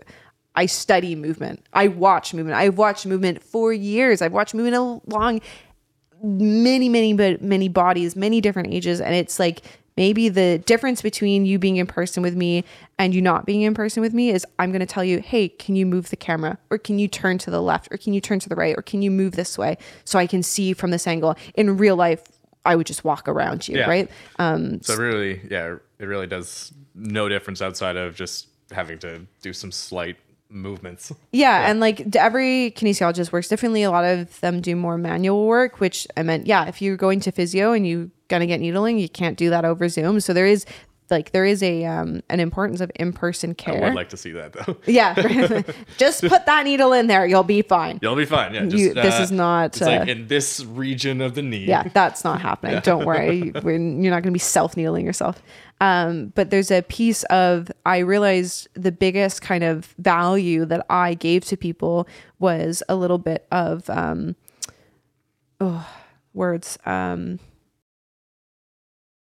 your ability to do something yourself without someone else, right? Like your insert word. Hold on. Get the team involved. Yeah, get the team involved, Adam. What's the word? Self-competency, maybe? Yeah, competency, yeah. Ability, like the less you need, not the less you need other people, but the more you... So you go to physio once a week. So how many hours outside of that once a week do you have to yourself? Someone can do math. You have a lot of hours without diligent, hands-on, assisted care, right? So when you go home and you've got your pretty list of exercises and you're like, yeah, I totally got it. They were there. They held my shoulder there. I understood it. And you go home and you read the list and you're like, what the fuck was that supposed to be? And that's another limitation of like reading movement. God, that's writing movement for people to try and do by themselves. Put your hands against the wall, pull your shoulder blade towards your spine, spread your fingers out. Like the amount of linguistic skills it takes to talk someone through a movement. Movement is not supposed to be read on a 2-dimensional page. But the more I can, okay, so you have your shoulder there. So can we pull it back a little bit? And can you pull it down? And then can you relax your armpit? Like the more you learn about your body and the more you learn about moving your body and your body in space, the more autonomy that there we go. We got the word. The more autonomy you can give yourself to be able to provide yourself those movement cues on your own, because the likelihood that I'm going to be there when you're doing your exercises, maybe once a week, maybe twice a week, maybe 3 times a week. But if you're going to be doing your exercises without me, as I hope you should, you're going to have to replicate those movements on your own. So what benefit that I can provide by physically moving you in space while I'm there, and then you go home and you forget what that body memory, that muscle memory, that physical position of like, okay, she said here. Oh, okay, this is the feeling that I'm supposed to be replicating, because I tell people it's a 3-way conversation. It's me to you, and then it's you to your body, and then it's you back to me, because I can't tell you how you feel. You have to tell me. So if I ask people all the time, so what does that feel like you're working? And people either stutter or they're super in tune. They're like, I feel like I'm working this. Okay, great. So if I wanted you to not work that and work this instead, what would that feel like? Oh, okay. Let me think about that. Oh, I understand. So like that piece of autonomy of being able to do movement on your own is the thing that makes that consistency piece matter. Because if you can't do something consistently, you're not going to be able to keep up with it, and you're not going to be able to see improvement over a prolonged period of time. So that's why I sell telehealth as the way forward. But again, it doesn't work for everyone. The people that it does work for, that's the benefit that I think it provides, is you to learn about your body and you to actually have to think through those questions of like, what do you feel is working? Oh, I don't know. Okay, take a moment, think about it. So that piece I think is as informative as anything else in terms of creating that relationship between you and your body, and you also being able to discuss things to a practitioner, which is valid across professions, of you to be able to come in and say, hey, I'm dealing with blank. And then your doctor, your physician, your practitioner is going to say, so does it feel, when do you feel, oh, I don't know. Well, when does it bother you? Oh, I don't know. Okay. So I need you to be able to answer those questions so I can give you more information to be able to rule out or to be able to progress you in a way that is going to give us answers about what to do now. Yeah, it's a way to help you understand your body, because you're putting words into where it's hurting, what's happening, and you can translate that from kinesiology all the way to different medical professions. Yeah, and the better you articulate that, the more information that your practitioner is able to give you based on the fact it's no longer this like blank slate of like, hey, yeah, sometimes my stomach feels weird. Yeah. Great. Yeah. Is it a sharp pain? Is it... Yeah. Is it a sharp pain? Is it a dull pain? Is it an ache? Is it inconsistent? Does it come on after you eat blah? Is it... Yeah. And if you can't answer those questions, like, is there a way forward? Yes. But you're probably going to have to come back and provide that person with more information of like, that's a second appointment. And for most of us in BC, your GP appointment is 10 minutes, which is great if you know exactly what you're talking about, exactly one thing. Otherwise, you're waiting on, so that's the other thing. Physio appointments are generally like, yes, you can do an hour, the physio 100%. But the crossover, which is a big value that I think that kinesiology as a profession adds, is I get an hour with someone for basically around the same price that you get a half an hour of the physio, which means every ounce of information that I can collect, or ounce of movement, or what you tell me, I can then pass on to another practitioner in my system that I'm like, hey, by the way, this movement looked like this. They were having issues with XYZ. Can you look at that further? And that's how, like, sharing practitioners, I think that's like the way forward of a more kind of integrated workspace, which is what I'm trying to create with EBR Movement. I have 2 dietitians that work with me and a couple of physios that work kind of interconnected with me, of sharing information load and also providing access to different kind of like professions that are within the scope that matter to you when you're doing something. There's lots of reasons why am I underperforming? Okay, is it strength? Maybe. Is it range of mobility? Maybe. Is it nutrition? Maybe. Is it sleep? Maybe. Like, is it psychological? Like, there's so many aspects that are going to affect how you do. It's important to kind of look at all of them if you have the opportunity to. All right. So you're not going to see it with the magic of editing, but we did take a little bit of a pee break. Yeah, spoiler, guys. Turns out people who do podcasts also need to go to the bathroom at least once or twice during their 2-3 hour recordings. But during that, Eleanor helped out my producer, Adam, with his desk setup, which now is it's to make it better for his height and a 90-degree angle. It's just some books and White Claws stacked together to help him with his back and all potential issues. But yeah, I was shocked to see it. It was a great little session that we got. I was gonna ask on some just basic movements or basic adjustments that Eleanor could recommend to people who work the regular 9-to-5 job, and she's basically done it for Adam. If you wanna break down why you raised his laptop with a box of White Claws. Yeah, because we're all about those sponsors. Yeah. No, it's something that a lot of people, especially working from home or working professionals or people that don't maybe haven't been exposed to ergonomics in terms of why it's important. I'm 5'2", so most chairs equipment is not made for people of my height, meaning that I need to make some kind of adjustment for that height to then make sense for me. So I found I never sit with my feet on the floor, mostly because my entire life my feet have never reached the floor of a chair. So I always have my feet up. I'm cross-legged. I have one knee bent. You can maybe not the best ergonomic position for me to be in, but it's definitely something that I feel comfortable for. And Adam took me into his producing room, and he was asking, he was like, how can I make this better? And it's one of the things that people don't realize is most of the time, especially we work off laptops a lot. If you work off a laptop at home and you don't have an extra monitor, you need to have your monitor eye height. And then your keyboard is therefore not at the height that it should be at, which means you need an external keyboard. And if you mouse a lot in your job, you also need an external mouse. So you can kind of go onto platforms with that, whether you get an external monitor to lift your eye line and you keep the laptop keyboard as your keyboard, or you get an external keyboard and you lift your laptop line. So for Adam, for what he doesn't use his keyboard a lot when we're actually recording. So there's no sense that his laptop needs to be on the desk interface, which is far lower, which means his head is down.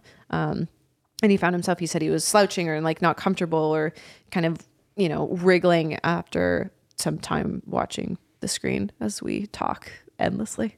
So we just lifted his monitor so to see how that would feel. And then there's another kind of integration too, is there's a lot of ergonomic products out there, which sounds like a really good tagline for something that should work for you.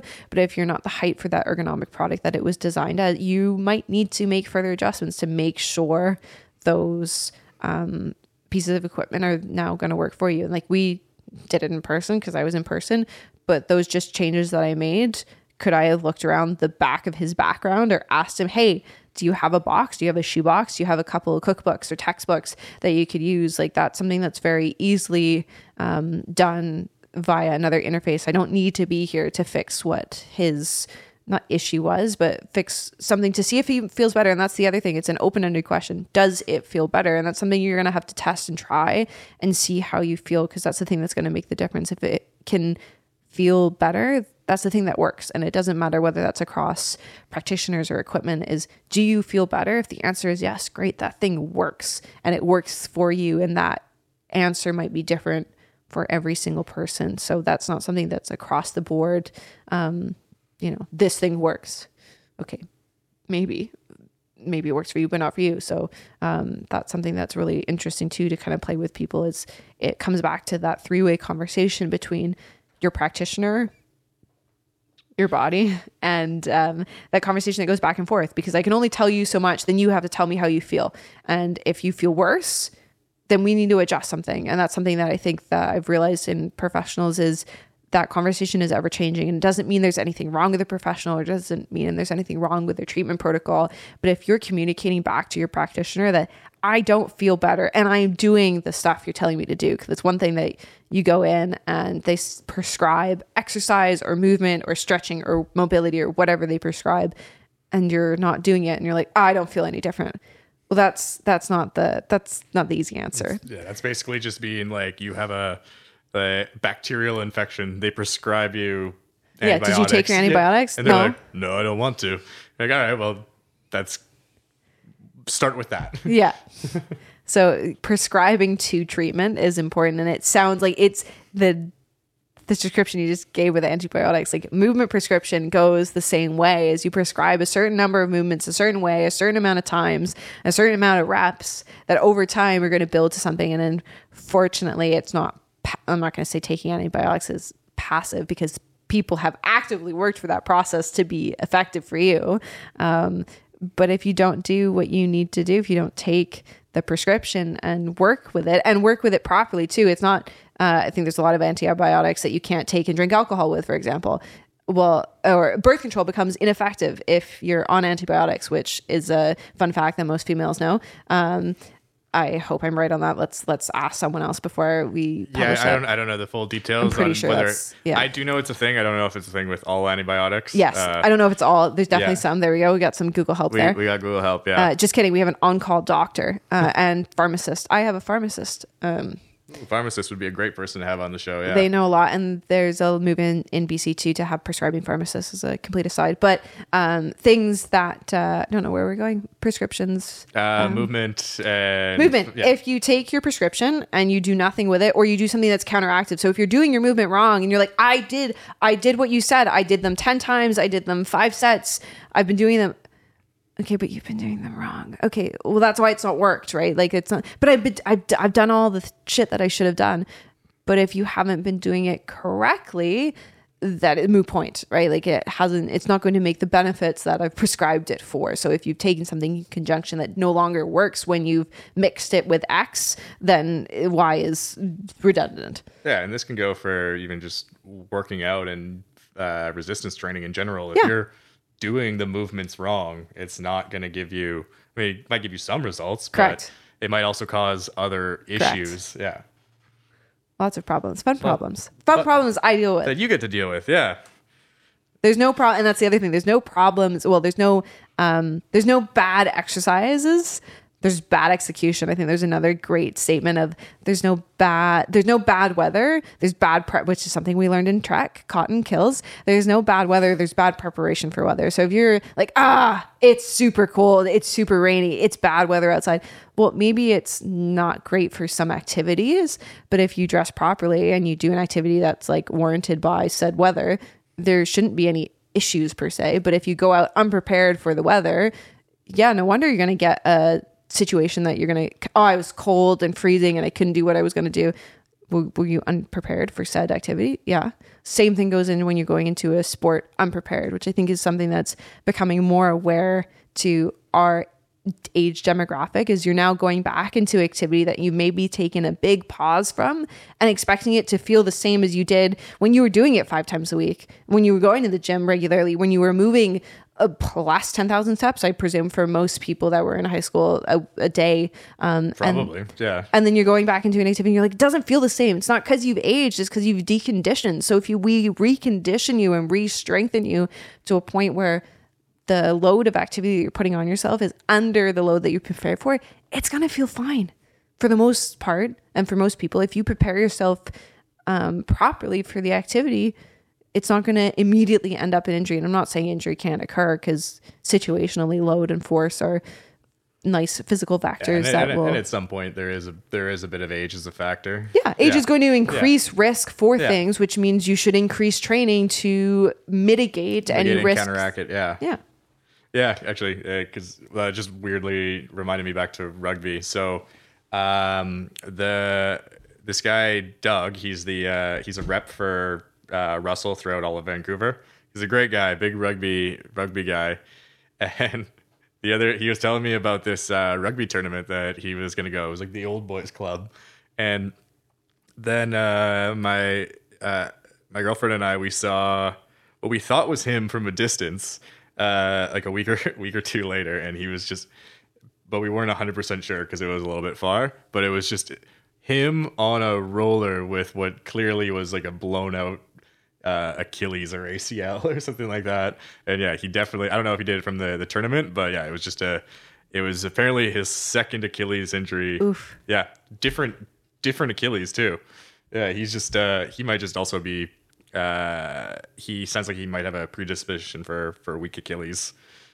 And that's like, there's a lot of people that I work with that are hypermobile, and that's something that I didn't realize was a syndrome until I started working with myself and realized that my mobility wasn't normal in terms of the range of normal mobility. And there's a lot of people that I've also worked with that are hypermobile. Not saying that this is what Doug has, but it's a component that changes how you train people. And a lot of things is like, I enjoy stretching. Do I need to do more stretching? Hell nah. I need to do more strengthening. Like, there's no purpose in me getting more mobile unless I'm going into when you can still argue competitive rhythmic gymnastics. You need an aspect. They have a huge aspect of strength to be able to literally keep their body together. Yeah. Because the likelihood of me splitting apart is I don't get sprained ankles. My ligaments are very, very loose. So they'll go over. They'll just kind of bend the way they'll just bend. Where if someone who is like the opposite, hypomobile, or has reduced range of motion, the likelihood of you tearing something or overstraining something in a movement that's very different, maybe you need to do more mobility. So for that kind of person, you'd look into mobility training, and you probably and that person was your client. You'd work with them on mobility. Yeah, you probably have a whole bunch of strength. You probably need to introduce more tissue space across a range of motion versus someone like me that's in the hypermobile range. I need to reduce tissue. I need to increase tissue density. I need something to hold me together because the likelihood of me just kind of bobbing around in the world, I need some structure to hold my pelvis where it needs to be. There's a physio that I saw that was like, please don't get pregnant until you figure out your pelvic stability, because there's a lot of movement that can happen when you're pregnant, when you're increasing mobility through tendons and ligaments, through the hormones that happen. And like, that's something that's like necessary, but also there's things that you can do to help prepare yourself better for whatever movements that you're going into in life in the future, however that racks up to be. There's things that people can help you with. So when you return to movement, when you move with your kids, when you move with your grandkids, when you move boxes for your parents, when they move house and downsize, that it's like, oh yeah, I threw my back out again. Why? Oh, I was picking up boxes. Okay.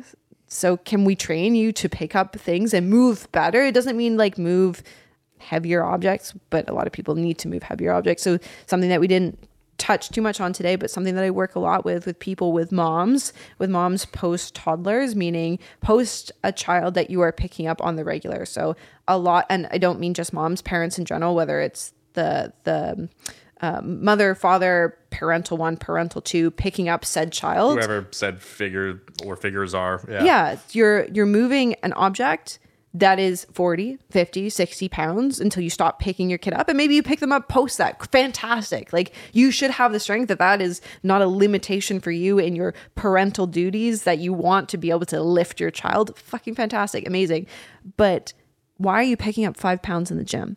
You pick up a 40-pound toddler. You're telling me you can't bicep curl more than 5 pounds? No, you're just accustomed to picking up those weights. Or maybe you feel limited by a female in sport. You don't know what to do in the gym. That's where a professional can come in and give you support in those aspects. But also, I want you to train for your life and above. I don't want you to train for under your life. And it doesn't mean there aren't exercises or injuries that you need to train lighter weight and different respect for, whether that's banded resistance or non-banded resistance or free weights or machine weights. But there's the amount of people under training for their life needs. You pick up groceries heavier than 5 pounds. You can do heavier than that in the gym, and creating strategies and creating movement, creating confidence around moving with weight, I think is super important for people. And it also just kind of seems like a waste going into the gym and picking up lower than just your day-to-day. Exactly. And people don't understand, like, that's what they get scared, right? And unfortunately, it's a lot of women and older women that get frightened, or they don't have any experience, right? And they go into a gym culture that is heavily dominated by men who, there's a lot of super inviting men in a gym situation that if you ask, or women in that sense, if you ask someone in the gym who looks like they know what they're doing, they will 100% spend time because they love it, right? Like, as professionals, generally speaking, if someone asks me a question, I am like, please ask me more. I would like to tell you more. And like, I don't know all the answers by any means, but I will talk for hours about the stuff that I do feel passionate about or know about, because I know it makes a difference for people, and people learn, and then people ask more questions and then go to people who know more than me. And that's something too that's important with practitioners, is passing on when you don't know the answer anymore. So there's people that, I am definitely not an expert power lifter. I can take you to a point where there's movements that I understand and I know that I can build you from the base that you're at. And then I'm going to be like, great, you want to power lift? You need to go talk to someone else, because they know far, far more than me in that dimension, and they are an expert in their field, at which point I'm going to pass you on to someone who knows more than me in that respect, because that's who you should be going to if you want to learn more about X. Yeah, I think that's a good takeaway to go on. It's just, people are going to be very focused on their field and what they're passionate about, and it's not necessarily going to be the case that everyone is a jack of all trades practitioner or worker. If you are, you're not an expert in all trades. Yeah, you're not going to know everything. That's going to take so many years of training that you would be pretty much geriatric at that point. And you ask any professional, they have some extra level. They have someone that they'd be like, oh, this is my guru, or this is my teacher, or this is my coach, or this is, every professional in every industry will have someone that they look up to, because we're constantly chasing more knowledge, but we're also constantly, like, I don't want to say obsessed, but people are pretty obsessive. But I think there's something like, in the pursuit of knowledge, the more you know, you realize the more you don't know, right? It's that same kind of open principle that I think you'll find with a lot of fantastic people you talk to, is like, they know so much. And every time you talk to someone, you're like, holy shit, they know so much more about whatever, where I thought I knew a little bit. And then they're like, I know nothing, by the way. Like, there is someone that knows so much more than me. And that person will say, there's so many unanswered questions, or keep going up the line of expertise, and you'll find more questions that have more answers. There isn't a straight answer for stuff. Like, we're all individuals in this big scheme, and there are themes that work, and there are, consistencies across people, but there's so many unanswered questions and big questions to be answered and to find the answers for. Yeah. I would definitely agree. There's essentially just a never-ending chain of command of answers and different sort of knowledge that, you're always going to be able to keep learning, keep progressing, and you're going to have to look for one more avenue or multiple avenues. You can't just expect it out of one person, because even the most knowledgeable person still doesn't know tons of things. Yeah. So I'm going to bring it back and pivot for the last little question here. Just something back to what you touched on at the beginning of the podcast. You're not really sure if you're going into physiology or where you're going, but do you have a sort of idea of where you want your career to go right now? Like, do you plan on opening a clinic? Do you want to focus on online classes, maybe fitness sessions, or continue to work with women and older women in fitness? I think my big thing for this year was say yes to opportunities and kind of be open to like where those take me, assuming they present a win-win in terms of both sides. So that's something that I realized that until COVID, I didn't know the life that I could have had. I worked between 6 different clinics, and I didn't realize I left my house in the morning, I got home at night, and I went to sleep. And I got up the next day, I packed my bags for the 3 jobs that I had that day.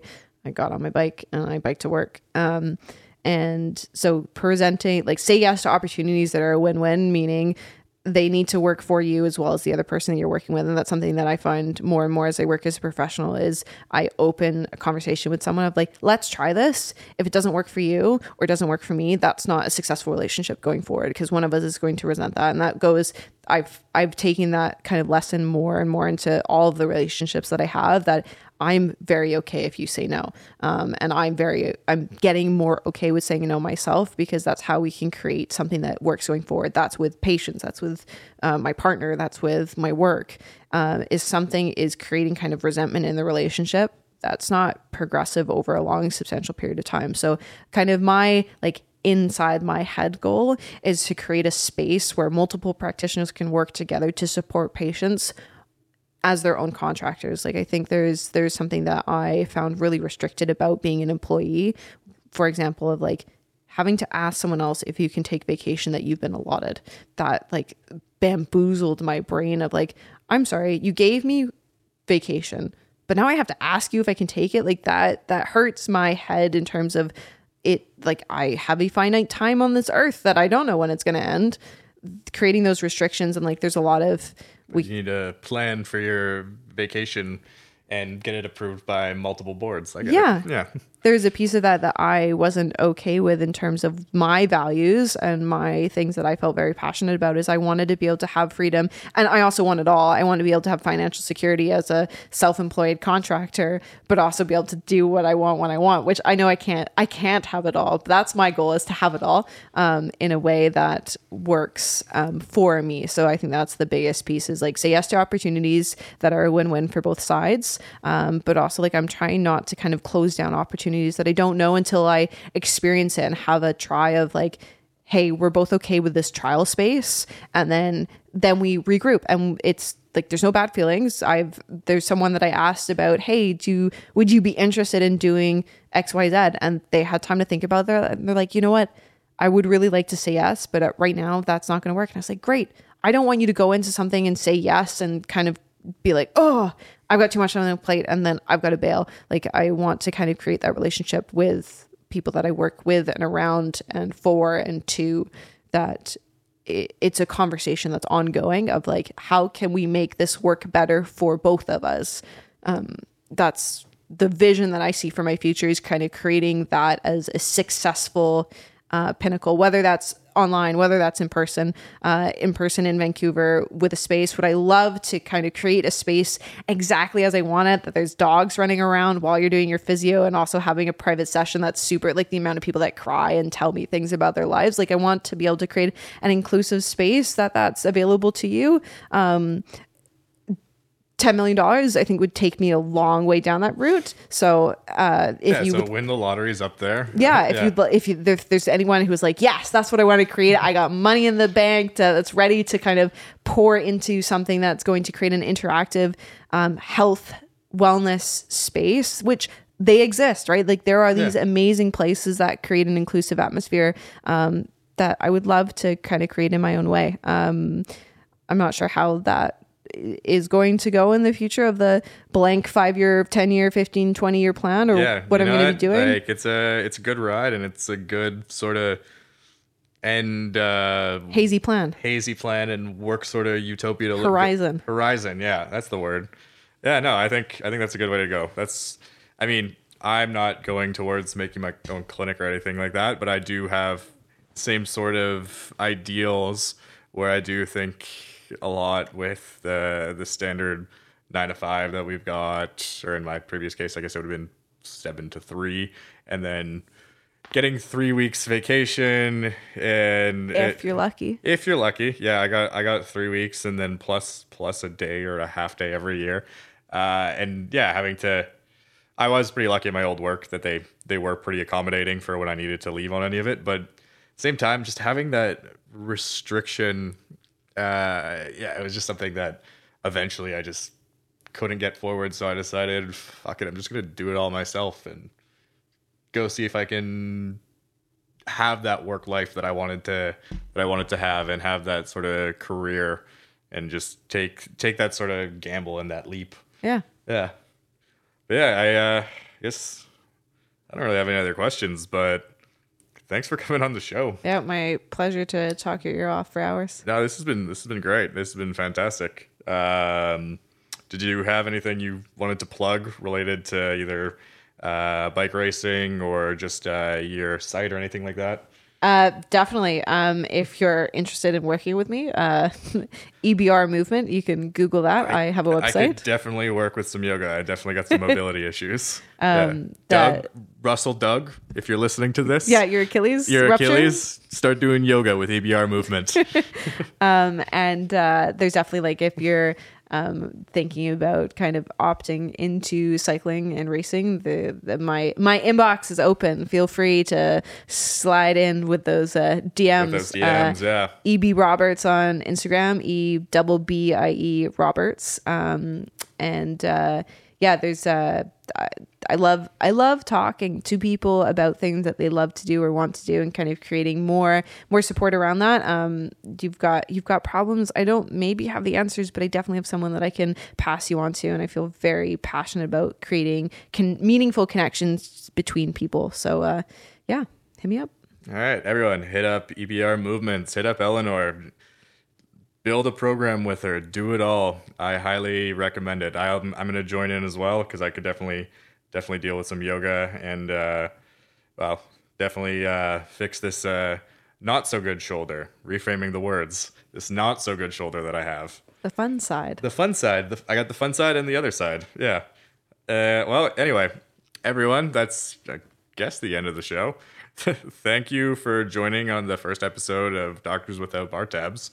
Hi, Mom, and hi, Danica, and, the one other person who decided to check in. If you like what you heard, I would really appreciate if they shared this video with your friends, family, socials, all the things. It would help me out a lot. Do you want to be a guest on this show? Are you looking to get involved? Looking to see more of what's just going to happen in the future? Maybe you hated it and you want to let me know that I'm garbage and I'm a garbage person and I have trash opinions. Also, all fine. If you want to do that, whatever it is, check out newdoc.me and you can connect with us. So that's nudoc.me. The link will be in the bio. If you are looking to make yourself a cocktail, do be sure to check out Odd Society Spirits and pick up something amazing. Thanks for joining and have a great day, everyone. Exit music.